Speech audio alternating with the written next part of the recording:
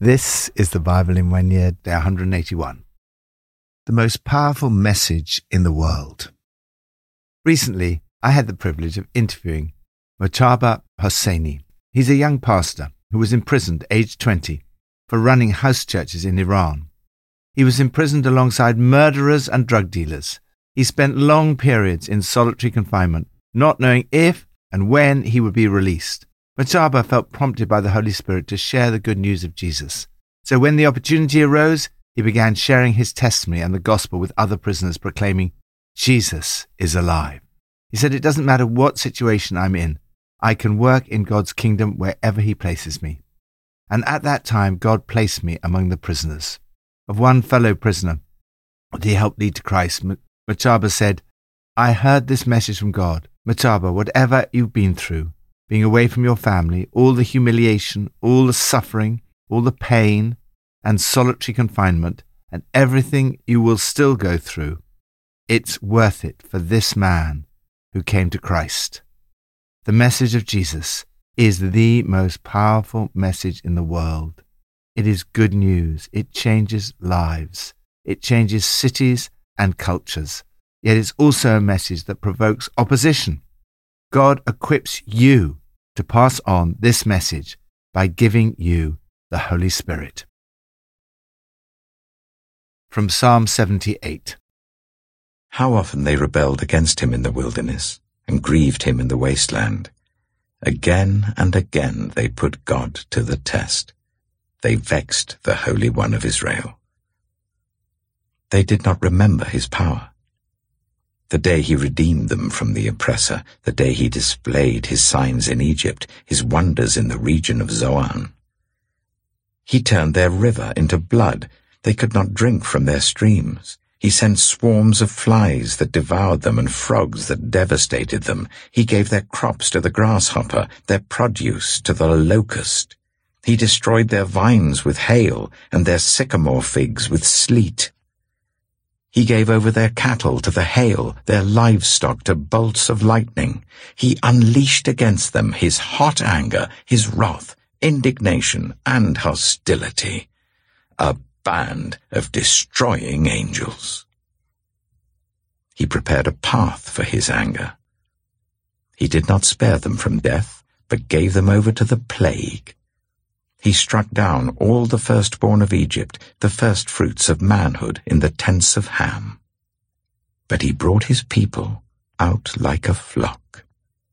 He led them like sheep through the wilderness. He guided them safely, so they were unafraid. But the sea engulfed their enemies. And so he brought them to the border of his holy land, to the hill country his right hand had taken. He drove out nations before them and allotted their lands to them as an inheritance. He settled the tribes of Israel in their homes. Explain the good news of rescue from sin. You will never fully understand the good news of the gospel until you understand why you needed rescuing. Jesus, through his life, death, and resurrection and the gift of the Holy Spirit, has rescued us from sin. Here we get a glimpse of what we have been rescued from. First, we see the nature of sin. Sin is rebellion against God. They rebelled against him. It's not a single act. The psalmist writes, how often, again and again. Sin comes from not trusting in God's character, God's word, and God's actions. Second, we see the consequences of sin. It grieves God. It leads to anger, wrath, indignation, and hostility. Ultimately, it leads to death. It was not only the Egyptians who sinned, but also God's people. Nevertheless, God rescued them. He redeemed them. He brought his people out like a flock. He led them like sheep through the desert. He guided them safely so that they were unafraid. All this was preparation for God's great rescue plan in Jesus. Thank you, Lord, for rescuing and forgiving me through Jesus. Thank you that you lead me and guide me so that I do not need to be afraid. New Testament from Acts 20. When the uproar had ended, Paul sent for the disciples and after encouraging them said goodbye and set out for Macedonia. He travelled through that area, speaking many words of encouragement to the people, and finally arrived in Greece, where he stayed 3 months. Because some Jews had plotted against him just as he was about to sail for Syria, he decided to go back through Macedonia. He was accompanied by Sopater, son of Pyrrhus from Berea, Aristarchus and Secundus from Thessalonica, Gaius from Derbe, Timothy also, and Tychicus and Trophimus from the province of Asia. These men went on ahead and waited for us at Troas.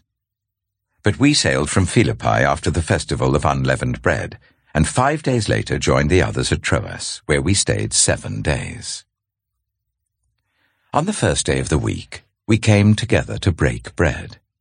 Paul spoke to the people, and because he intended to leave the next day, kept on talking until midnight. There were many lamps in the upstairs rooms where we were meeting.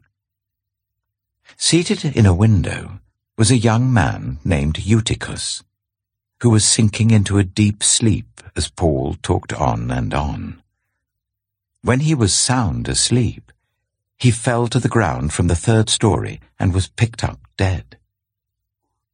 Paul went down, threw himself on the young man, and put his arms around him. "Don't be alarmed," he said. "He's alive." Then he went upstairs again and broke bread and ate.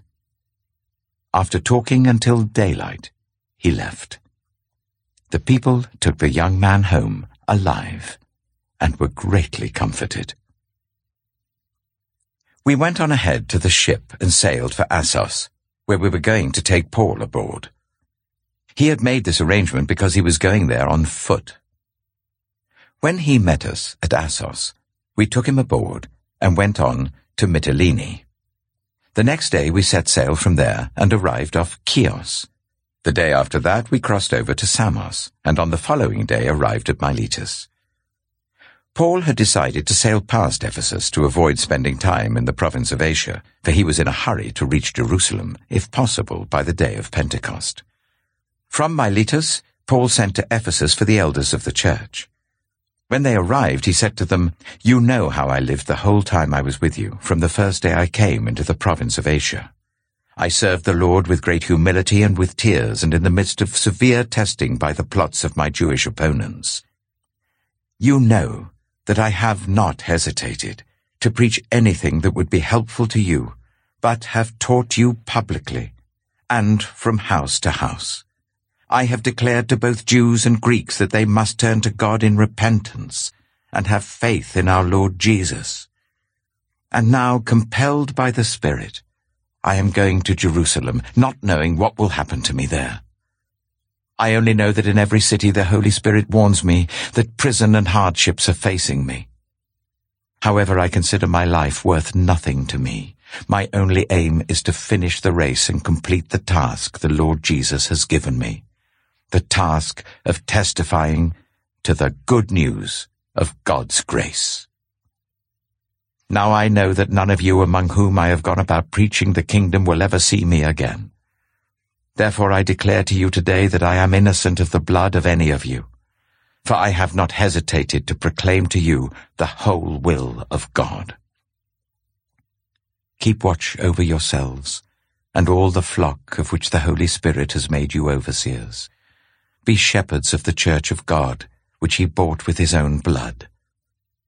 I know that after I leave, savage wolves will come in among you and will not spare the flock. Even from your own number, men will arise and distort the truth in order to draw away disciples after them. So be on your guard. Remember that for 3 years I never stopped warning each of you night and day with tears. Now I commit you to God and to the word of his grace, which can build you up and give you an inheritance among all those who are sanctified. I have not coveted anyone's silver or gold or clothing. You yourselves know that these hands of mine have supplied my own needs and the needs of my companions. In everything I did, I showed you that by this kind of hard work we must help the weak, remembering the words the Lord Jesus himself said, It is more blessed to give than to receive. When Paul had finished speaking, he knelt down with all of them and prayed. They all wept as they embraced him and kissed him. What grieved them most was his statement that they would never see his face again. Then they accompanied him to the ship. Speak the good news of God's grace. Do not waste a single day of the precious life God has given you. Whatever you are called to do, however difficult your circumstances, you can enjoy your calling and complete the task with joy. The message of the gospel is a hugely encouraging one. Everywhere Paul went, he encouraged them to keep up the good work. As he traveled around, he gave constant encouragement, lifting their spirits and charging them with fresh hope. Paul felt passionately about this message. It was hard to stop him speaking about it. In Troas, he kept on talking. As Paul talked on, Eutychus fell fast asleep, fell out of the window and died. Paul raised him from the dead and then went on telling stories of the faith until dawn. It takes a lot to stop a preacher once they've started. Members of the congregation dying and rising again only causes a coffee break. Take every opportunity to get the message out. Paul said, I have not hesitated to preach to you anything that would be helpful to you. I have not hesitated to proclaim to you the whole will of God. He spoke both publicly and from house to house. It was hard work. Paul laid his life on the line. He was not afraid to die in the process. He did not regard himself as indispensable. Neither do I esteem my life dear to myself, if only I may finish my course with joy. He knew that it would not be any picnic, for the Holy Spirit has let me know repeatedly and clearly that there are hard times and imprisonment ahead. Like Mujtaba Hosseini, he was severely tested. There were lots of tears. Why is it worth going through all of this? We see here 3 reasons. First, power of the words. You have the most powerful message in the world. Paul went around preaching the message of God's grace, the incredibly extravagant generosity of God. It was the truth. It was all about Jesus. Grace is undeserved love. It's made possible through Jesus and his own blood. It cannot be earned. It's a free gift. How do you receive the gift? First, turn to God in repentance. Repentance is such a positive word. It means turning away from sin and to God. Second, have faith in our Lord Jesus. You receive the gift by faith in Jesus Christ. Second, power of the Holy Spirit. You have the Holy Spirit living in you. Everyone who repents of their sins and puts their faith in Jesus Christ receives the Holy Spirit. Paul speaks about how he is compelled by the Spirit. The Holy Spirit speaks to us. It is the Holy Spirit who anoints and raises up leaders. Third, power of giving. You will be blessed as you give. Paul knew that money is not the key to happiness. Keep remembering that our Master said, you are far happier giving than getting. Paul preaches the whole will of God. That includes a lot. In this passage, we only get a glimpse, but it clearly includes the Word of God, prayer, a church of overseers and shepherds, the sacraments, sanctification, helping the weak, and much else besides. Thank you, Lord, that you have given me the power of the Holy Spirit. Give me courage to face hard work, tears, and all the other obstacles in order to finish the race and complete the task you have given to me. Old Testament, from 2 Kings 1 and 2. After Ahab's death, Moab rebelled against Israel. Now Ahaziah had fallen through the lattice of his upper room in Samaria and injured himself. So he sent messengers, saying to them, Go and consult Beelzebub, the god of Ekron, to see if I'll recover from this injury. But the angel of the Lord said to Elijah the Tishbite, Go up and meet the messengers of the king of Samaria, and ask them, Is it because there is no God in Israel that you are going off to consult Baal-zebub, the god of Ekron? Therefore this is what the Lord says. You will not leave the bed you are lying on. You will certainly die. So Elijah went. When the messengers returned to the king, he asked them, "Why have you come back?" "A man came to meet us," they replied, "and he said to us, 'Go back to the king who sent you, and tell him this is what the Lord says. Is it because there is no God in Israel that you are sending messengers to consult Baal-zebub, the god of Ekron? Therefore you will not leave the bed you are lying on. You will certainly die.'" The king asked them, "What kind of man was it who came to meet you and told you this?" They replied, "He had a garment of hair and had a leather belt round his waist." The king said, "That was Elijah the Tishbite." Then he sent to Elijah a captain with his company of 50 men. The captain went up to Elijah, who was sitting on the top of a hill, and said to him, "Man of God, the king says, 'Come down.'" Elijah answered the captain, "If I am a man of God, may fire come down from heaven and consume you and your 50 men." Then the fire fell from heaven and consumed the captain and his men. At this the king sent to Elijah another captain with his 50 men. The captain said to him, "Man of God, this is what the king says. Come down at once." "If I am a man of God," Elijah replied, "may fire come down from heaven and consume you and your 50 men." Then the fire of God fell from heaven and consumed him and his 50 men. So the king sent a third captain with his 50 men. This third captain went up and fell on his knees before Elijah.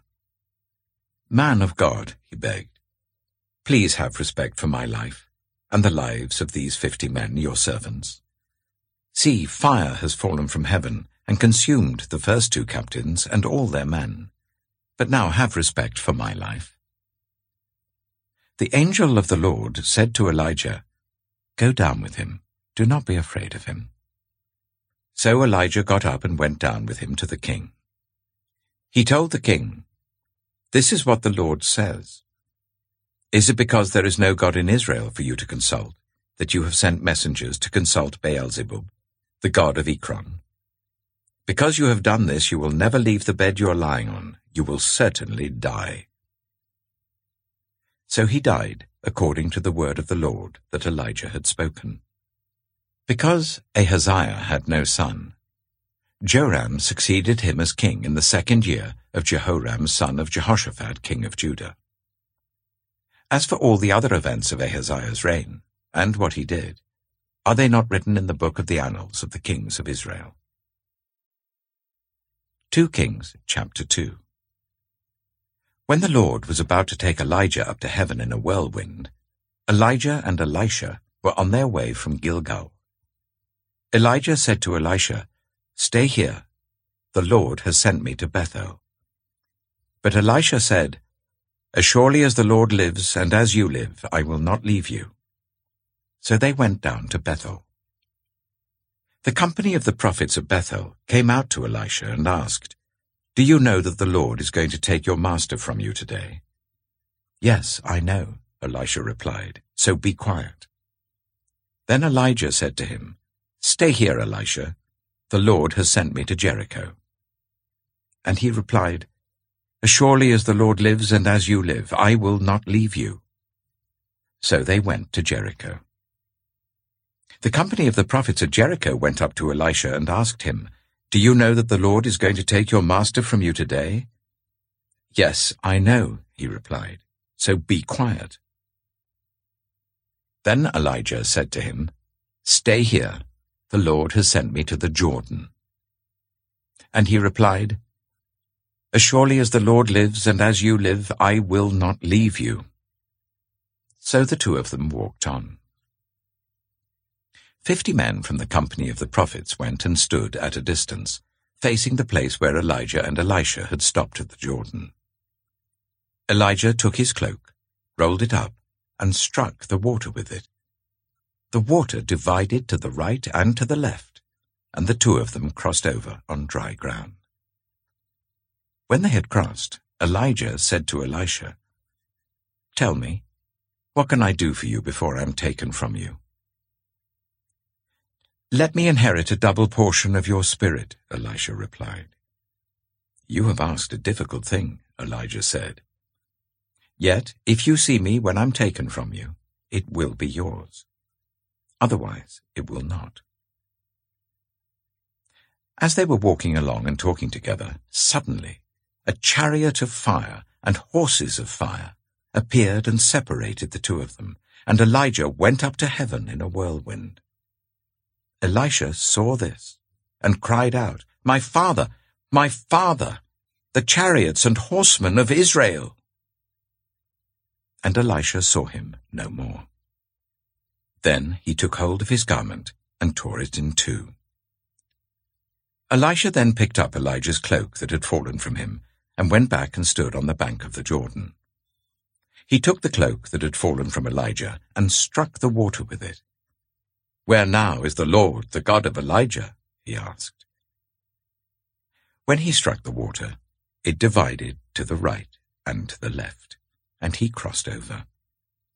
The company of the prophets from Jericho who were watching said, "The spirit of Elijah is resting on Elisha." And they went to meet him and bowed to the ground before him. "Look," they said, "we your servants have 50 able men. Let them go and look for your master. Perhaps the Spirit of the Lord has picked him up and set him down on some mountain or in some valley." "No," Elisha replied, "do not send them." But they persisted until he was too embarrassed to refuse. So he said, "Send them." And they sent 50 men who searched for 3 days but did not find him. When they returned to Elisha, who was staying in Jericho, he said to them, "Didn't I tell you not to go?" The people of the city said to Elisha, "Look, our lord, this town is well situated, as you can see, but the water is bad and the land is unproductive." "Bring me a new bowl," he said, "and put salt in it." So they brought it to him. Then he went out to the spring and threw the salt into it, saying, "This is what the Lord says, I have healed this water.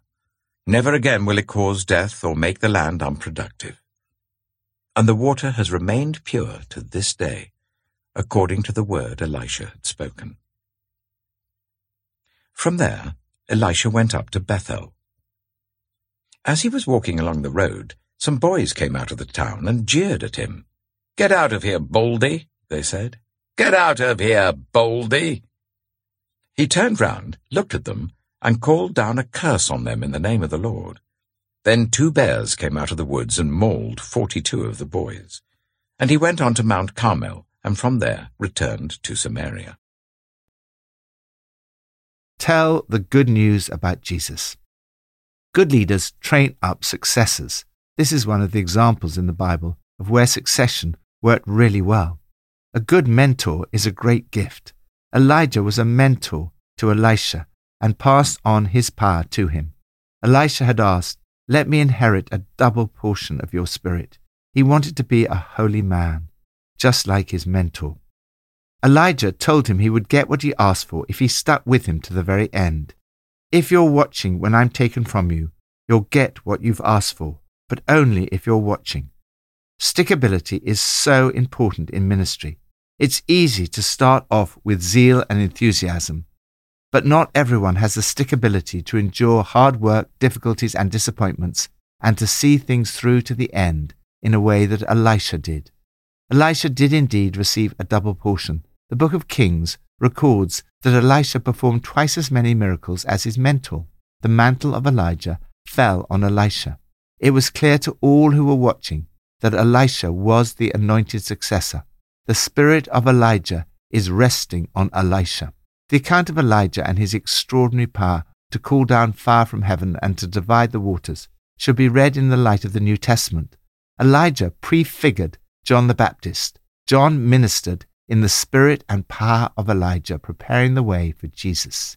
Jesus says that you are better off than Elijah or Elisha.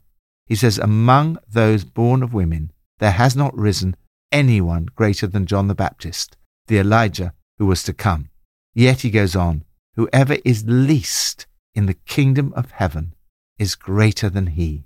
Every Christian is in a better position than Elijah and John the Baptist for at least two reasons. First, you're in a better position to tell the good news about Jesus. Second, you have the gift of the Holy Spirit given on the day of Pentecost. Every Christian, whoever is least in the kingdom of heaven, has the opportunity to proclaim the gospel in the power of the Holy Spirit, the most powerful message in the world. Lord, thank you for the amazing privilege you have given to me and to every Christian, being able to pass on the most powerful message in the world. Thank you that this message transforms lives, communities, and cultures. Pippa adds 2 warnings in today's passages. Firstly, don't be rude to bald-headed men. 2 Kings 2 verse 23. And secondly, if the preacher is going on and on, find a comfortable and safe place to doze off, which didn't happen in Acts 20 verse 7.